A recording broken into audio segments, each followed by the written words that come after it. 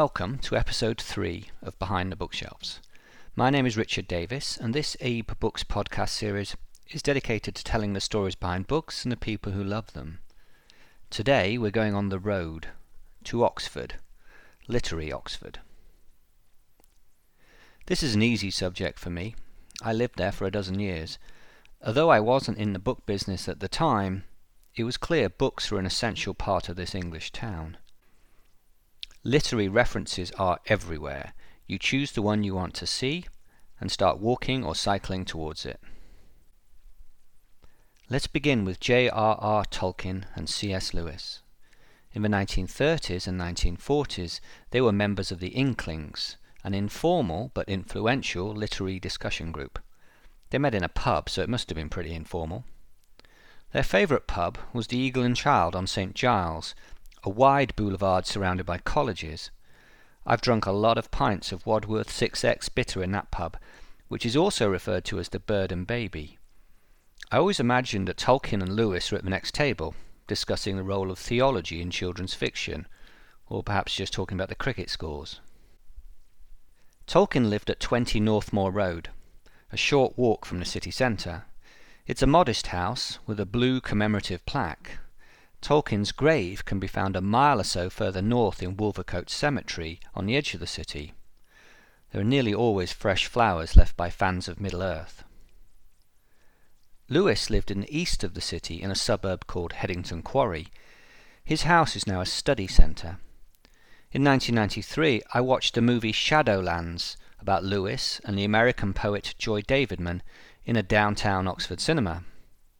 The film has scenes showing Oxford's famous Randolph Hotel, which is next door to the cinema where I was sitting. Oxford's like that. Literary references are piled up on top of each other.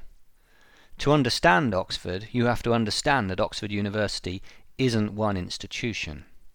It's a body made up of more than 30 distinct colleges, and each one has its own history and atmosphere and rules. Lewis taught at Magdalen College for 29 years. It's written as Magdalen, but pronounced Magdalen. Locals always grin when they get asked for directions to Magdalen. The college is in the middle of the city, and yet it has a deer park. The poet John Betjeman and Oscar Wilde both studied at Magdalen. A third academic casting a giant shadow over Oxford is Charles Dodgson, better known as Lewis Carroll, author of Alice's Adventures in Wonderland. The origins of his famous children's story began when Carroll went on a boat ride down the Thames with 3 girls, Alice, Lorena and Edith Liddell, who encouraged Carroll to tell them a story. He continued the story on other outings with the children and eventually wrote it down. The Thames runs through the city, but it's called the Isis by Oxford people, and it's usually filled with student rowers going fast and tourists punting slowly. Inexperienced punters often fall in, which makes the riverside walks very entertaining. Dodgson was a brilliant scholar and taught mathematics at Christ Church College. He went on to publish several mathematics books as well as puzzles, games and riddles. Christ Church is beautiful. I used to spend summer lunchtimes in its gardens. Numerous scenes from the Harry Potter movies were filmed there. Modern-day Oxford is also associated with Inspector Morse, the grumpy, beer-swilling, opera-loving police detective created by Colin Dexter. The novels are essentially a tour of the city's colleges, pathways and suburbs. I once turned the corner in Oxford's Covered Market and encountered a film crew recording an episode for the Morse TV series. Actors John Thor, who played Morse, and Kevin Whatley, who played his long-suffering assistant Lewis, were standing in front of me. I hung around waiting to see if I could become an unpaid extra in the scene, but I moved on after about 15 minutes of inactivity. Acting, it seems, involves a lot of standing around doing very little. The fictional Morse would often drink in the White Horse pub in Broad Street, and you can too. The Hobgoblin bitter is particularly good in that pub.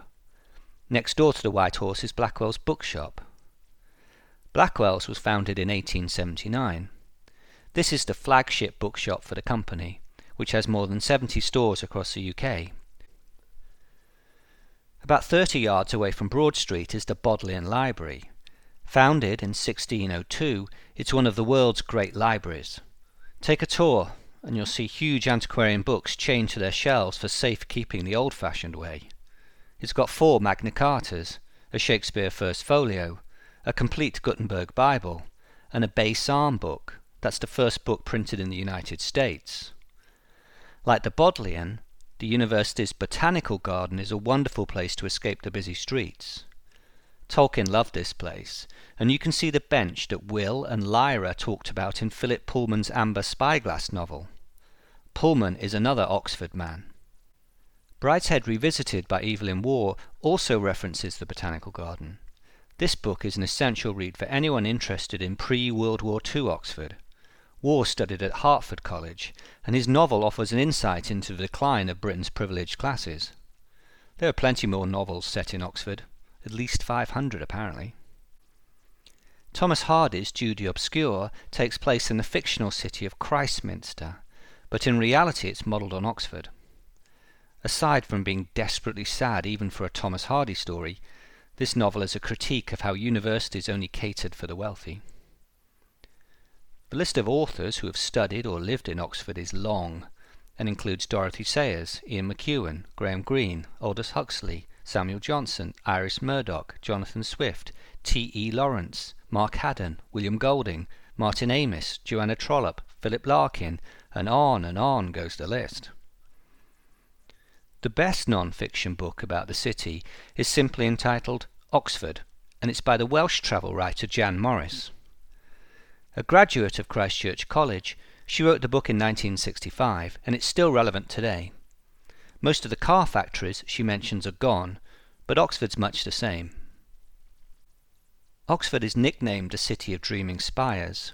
That too is a literary reference.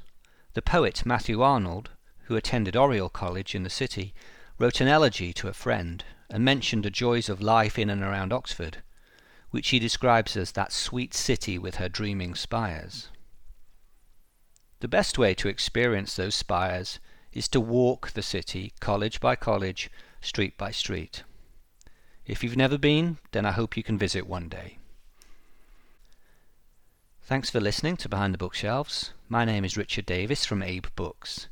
The next episode will look at the puzzle book Masquerade, which captivated a nation in 1979.